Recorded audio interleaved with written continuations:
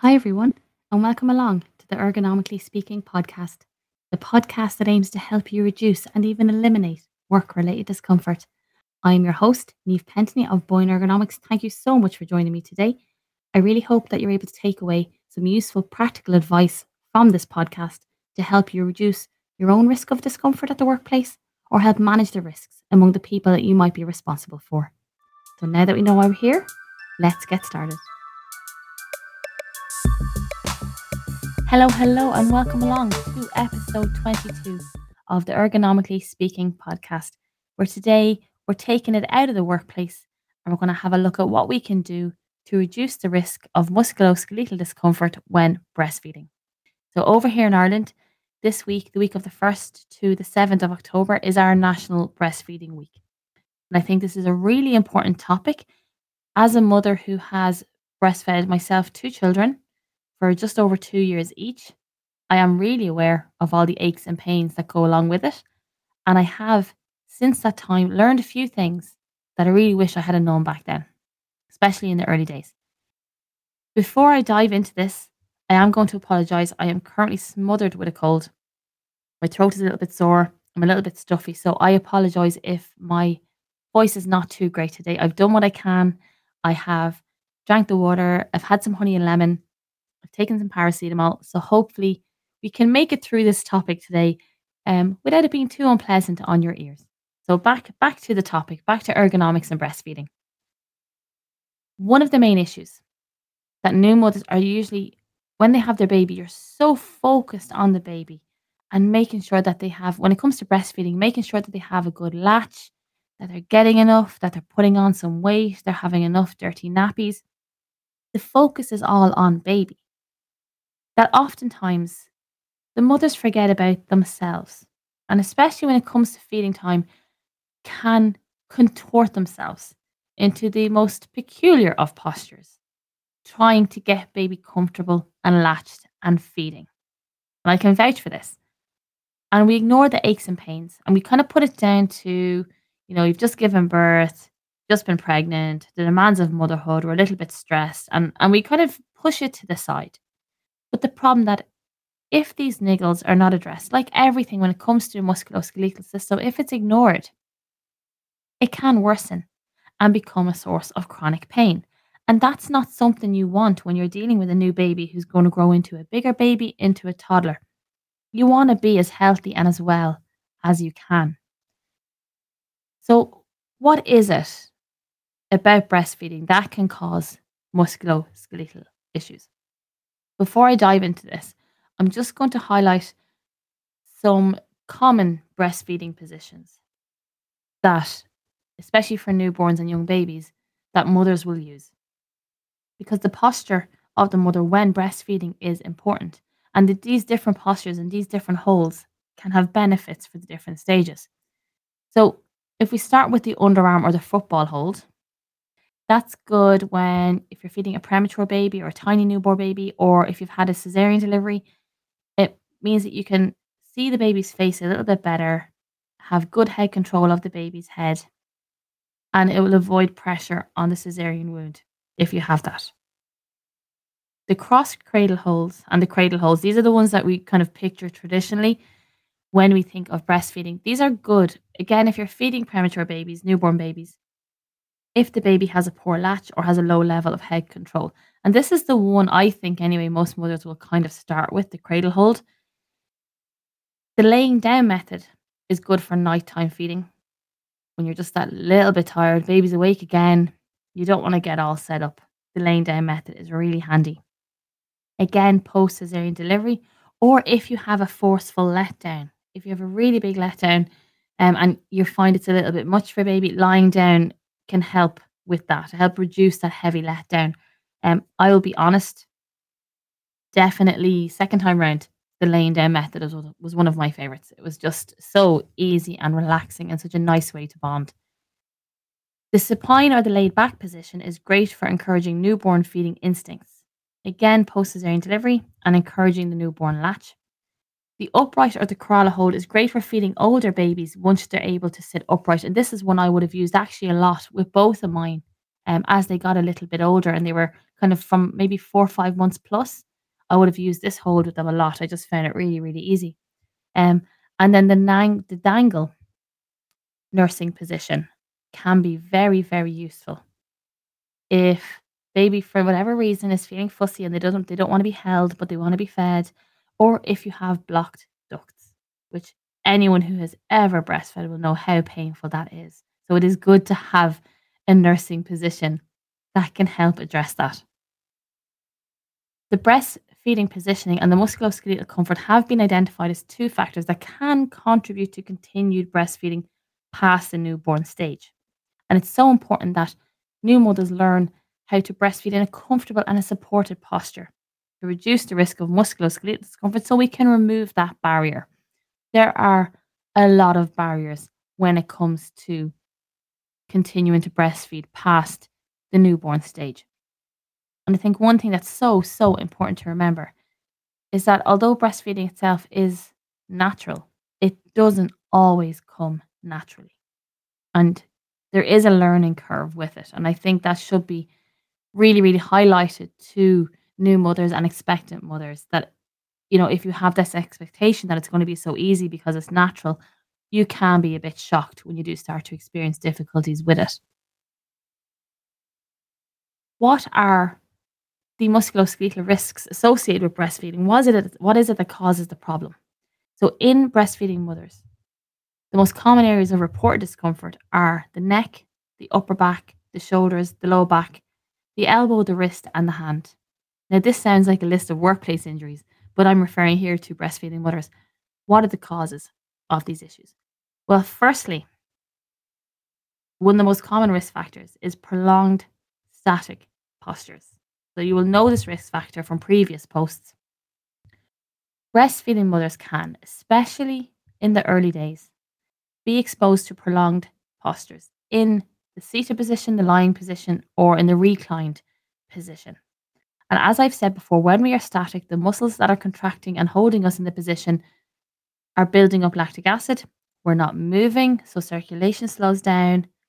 Waste product removal, like the lactic acid, slows down from the muscles, and we start to experience inflammation and discomfort. And also, there's not enough oxygen and nutrients getting to the muscles doing all the work. So we get stiff and we get sore. I can absolutely vouch for this. And I will say it very much depends on the baby. My eldest, my firstborn, was what I would have referred to as a buffet feeder. She would feed for hours if possible. She would just, her feeds could take easily. It wouldn't be unusual for the early feeds to take 90 minutes. And you'd get maybe an hour break where she might take a little nap and then she'd be ready to go again. She was a really, really heavy feeder, and her feeds, especially for the first 4 months, used to take a really, really long time. And especially when she was so tiny and I was so new to it, I wasn't confident to move around too much while she was feeding. So I would just stay there in whatever position she was feeding in as long as she was latched, and I wouldn't move. And that used to cause a lot of discomfort. So that's something to be aware of because it is a risk factor, the prolonged static postures. Adverse postures are another one. So breastfeeding mothers can often adopt the most weirdest positions to encourage the baby to latch and to feed. And this could be poor posture of the upper back, the neck, the shoulder. This is especially, you see it if when the mother tries to bend down to bring the breast to the baby instead of bringing the baby to the breast. Adverse wrist and hand positioning when you're trying to support the baby and you're trying to hold the head or hold the bum, and you're kind of got this grip position for a long time. And then poor postures of the lower back, either because you don't have any support in your lower back, you're in poor seating, or you're leaning to the side. And these poor postures can impact milk flow and the quality of the latch. This in turn can contribute to discomfort in the breast or in the nipple. And this can have a knock on effect because this can cause stress and tension when you go to feed because you know it might hurt. So you could have increased tension. And, all these things could contribute to a drop in feeding rates or continued feeding past the newborn stage. Inadequate back support is another risk factor. So depending where you're feeding or how you're feeding, you are very likely to not have any support in your lower back. Either because there's nothing against your lower back, you're holding your whole body position using your back muscles, or you're sitting in an awkward position without any support. And that can be a problem, especially if you're there for a long time. And finally, the psychological risk factors. Like, let's be realistic, the newborn stage and motherhood and delivery and all that is a really physically and emotionally stressful time. Fatigue, pain, anxiety are all experienced over, and it could be related to breastfeeding, it might not. You could have trauma from a traumatic birth. There's so many things going on in this early stage in particular. So, this can contribute to stress, musculoskeletal discomfort, extra tension in the muscles, anxiety. The increase itself in stress and anxiety will cause increased tension in your muscles. This is going to add to the risk of actually developing musculoskeletal discomfort. Then we go into the cycle where when you have musculoskeletal discomfort, you're going to have extra tension because it's uncomfortable, it's painful, it's sore, and you're going to have a response to that. And then that can feed into the fatigue, the pain, and the anxiety that is already there. So it is a cyclical relationship. But the newborn stage has so many psychological risk factors, and they are not to be ignored. So, what can we do? The first thing I will say, as I mentioned, breastfeeding is natural, but it does not always come naturally. And I think it's really important that expectant mothers are made aware of this. I would always recommend now, knowing what I know now, and I should have done this myself, I would always recommend that expectant mothers find their nearest breastfeeding support group and go along to some visits before they have the baby. This will give you some insight into what to expect, what is normal, what is not, and strategies and plans that you can put in place. And even just to know that that support is there after you've had the baby in the early days. Get in touch with lactation consultants, query with the midwives, get as much information as you can. I will be honest, first time around, I did very little research. I just assumed that baby would be born and would latch and we'd go off on our merry way. And that is not what happened. My first had issues with latching for the first 4 months. We had to use shields. We had to do different things to be able to get past the newborn stage and get established. Now, it took work, but we got there mostly through the support of people that had been there before. And I definitely feel it would have been less stressful and less painful had I have known beforehand what could happen. So definitely try and seek out some support before baby is born. It's so helpful. Once baby has come, get comfortable. Now, what I mean by that is, firstly, find what clothes you're comfortable feeding in. So, of course, there's breastfeeding clothes. They exist, breastfeeding tops and dresses. For me, I actually just found putting a vest top on underneath the normal top worked absolutely great. And I was really comfortable in that. And it meant that I wasn't kind of faffing around, trying to get the boob out, trying to get everything into position to latch the baby. So find what clothes you're comfortable in. Next, especially I would say this for early days when you're maybe not out and about so much, find a spot in the house and set up what I used to call the feeding station. So for me, it was on the right hand side of the sofa. There was a side table beside me where I had everything that I needed. I had a drink for myself, the remote control, my phone, a book, a snack, my muslin cloths, basically whatever I thought I was going to need, especially first time around. As I said, she was a marathon feeder. So I was there for a while. I made sure I got comfortable. The next thing I learned is how to use the cushions and the pillows on that sofa and how to place them around so that they were supporting my back and supporting baby when needed. So I was feeling comfortable and supported in my space. Feeding chairs are a great option if you have the space for one. I didn't, and I was fine without it. I used to just feed in the bed in the evening time and on the sofa in the daytime. But feeding chairs are a brilliant option if you have the space for one. Definitely look into that and try the different positions. So like that, when I started, I kind of only really knew the cradle hold. I didn't know much about all these other feeding positions. And once I learned them and I kind of played around a little bit and found what ones worked for her and what ones worked for me, it meant that We were able to get comfortable. And then second time around, I had all of this knowledge that I was able to implement straight away. And I found much quicker the positions and the clothes and everything I needed to know to get comfortable. Avoid the prolonged static posture. So try to avoid being seated or being in the one position for any more than 45 minutes. When the baby takes a break from feeding, for example, if you're going to do some winding, use that as your chance to move around. So either pass the baby off to partner or whoever's there with you, maybe to help with the winding for a little bit so you get a break. Or if that's not possible, get up, pop the baby on the shoulder, and do the winding while walking around just to get you out of that position before you have to go back to it. This will just give the muscles a break. It's going to give the shoulders a break, the hands, boost the circulation, and boost your oxygen intake. Another thing to think of actually, and I hadn't thought of it myself until I started looking into it, but I know we all do it.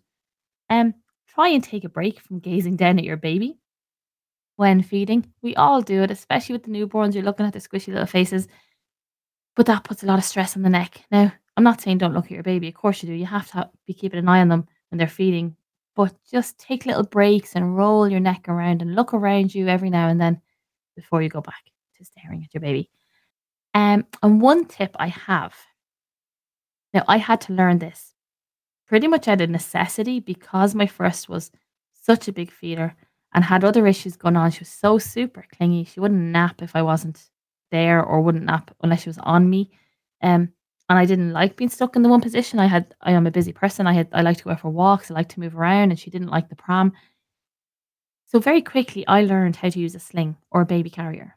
Now there's loads and loads of different types from your wraps and the ring slings, the soft structure carriers. There's loads of different kinds.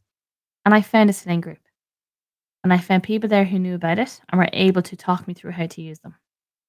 Once I got comfortable using the sling, I then learned how to feed the baby in the sling, which meant that not only could I move around while she was all snuggled in having naps, I was free to do whatever I needed to do, I could also feed her comfortably and safely while I was on the go. And this was a revelation, especially first time round, because as I said, she was so clingy and she was such a big feeder. I felt really restricted in what I could do. Once I got this sorted, I didn't know myself, and it took a little while, but definitely after a few tries, we were confident feeding, so much so that I think when she was about 4 months old, I went to help out with one of my teams at a football blitz with her in the carrier on my front, and I fed her on the sideline of the pitch during the blitz with other coaches, adults standing around me, chatting away to me, and nobody even realized that she was feeding. And I actually remember one of the guys saying to me, "Do you want to tip off there to the clubhouse and feed her? And I'll keep an eye on what's going on here." And I was like, "Oh no, she's just fed." And he's looking at me going, "What?" I was like, "Oh yeah, she's had a feed there in the sling." Couldn't believe it because he'd been standing there talking to me and hadn't even realized. So this was brilliant because it meant that I could really avoid these prolonged static postures, and also they're great for winding. So as you're moving around, the wind moves through the baby, less fussy baby, everybody's happy. So that was something that I learned with my first one. And again, I was able to bring it into play second time around. So if it's an option for you, definitely look into the different types of carriers to help. And even it helps with the movement outside of breastfeeding in that you can move around a lot freer. Reducing the adverse postures, one way to do it, especially in the early days, is to make sure that you bring the baby to the breast instead of bending down and bringing breast to the baby. Make sure you're using the feeding positions that you're comfortable in and that suit where you are. And if you're seated, make sure your feet are planted on a floor or on a footstool to give you a stable base. If the edge of the chair that you're sitting in is pressed against the back of your legs, use a pillow to support your back. And this will also shorten the depth of the seat pan to help with your circulation and make sure you're supported. And then ensure that you and your baby are supported. So no matter what position you're in, make sure your lower back is supported with pillows or cushions.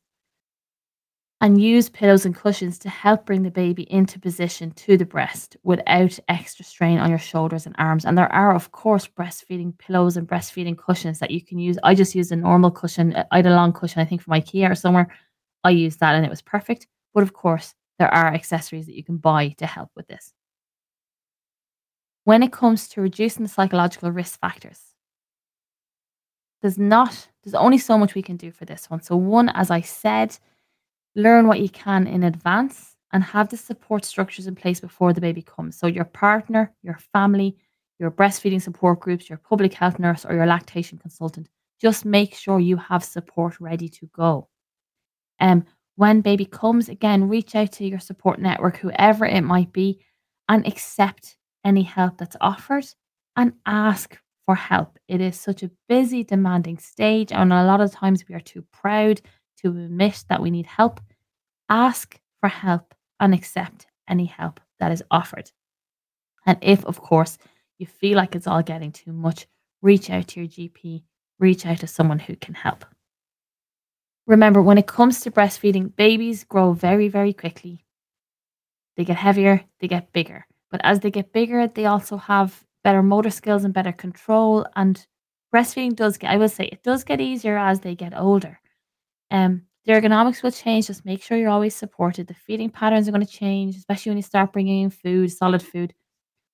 By making sure you're supported when you're feeding and you move as frequently as you can, and of course, you stay hydrated, you're going to reduce the risk of developing musculoskeletal discomfort during this time, which then hopefully will help you to continue feeding as long as you want to, and as long as baby wants to, and keep you healthy and well as they start to then grow and enter babyhood and wobbler and toddler stage, because you want to be as well and as mobile as you can for that, so you can enjoy it, all the craziness, as much as you can. So that is what we can do to help reduce the risk of musculoskeletal discomfort when breastfeeding. As always, you can find me on social media. I'll put all the details in the show notes. I will also put the link to the blog post for this episode in the show notes. The next topic I'm going to be covering is what we can do to help manage the symptoms of the menopause in the workplace. So looking forward to that one next week. In the meantime, everybody stay well. And as always, reach out to me if you have anything you ever want to ask or topics you want me to cover. Stay well, guys.